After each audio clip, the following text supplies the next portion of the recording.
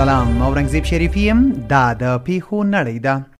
بی بی سی د ایران مذهبي مشر آیت الله علي خامنه‌ای د روسیې له ولسمشر ولادیمیر پوتین سره لیدنه کې ناټو خطرناک موجود بللی او ښاغلي پوتین ته یې ویلي که دی پر اوکراین برید کې لومړی شوی نه وی نو مقابل لوري د عمل ابتکار لاس کې اخیست او د جګړې لامل ګرځید. وروستۍ زلزلې د افغانستان په خوست او پکتیکا کې څه باندې 600 کورونه نړولي دي. بی بی سی د طالبانو چارسمبالي حکومت د مالیې وزارت ومنله چې یوازې د عوایدو ریاست له ښځینه کارکوونکو یې غوښتي چې دوی دې په کور کینی او د کورنۍ نارینه غړي دې ور وپیژني چې د دوی پر ځای کار وکړي. د پاکستان د پنجاب د رحیم یار خان په یو سیند کې د تیرې ورځې د بیړۍ د ډوبېدو له امله تر دې دمه 20 مړي موندل شوي دي. په یاده بیړۍ کې شاوخوا 150 کسان سپاره وو چې د سیند بلې غاړې ته د واده مراسمو د ګډون په موخه تیرېدل.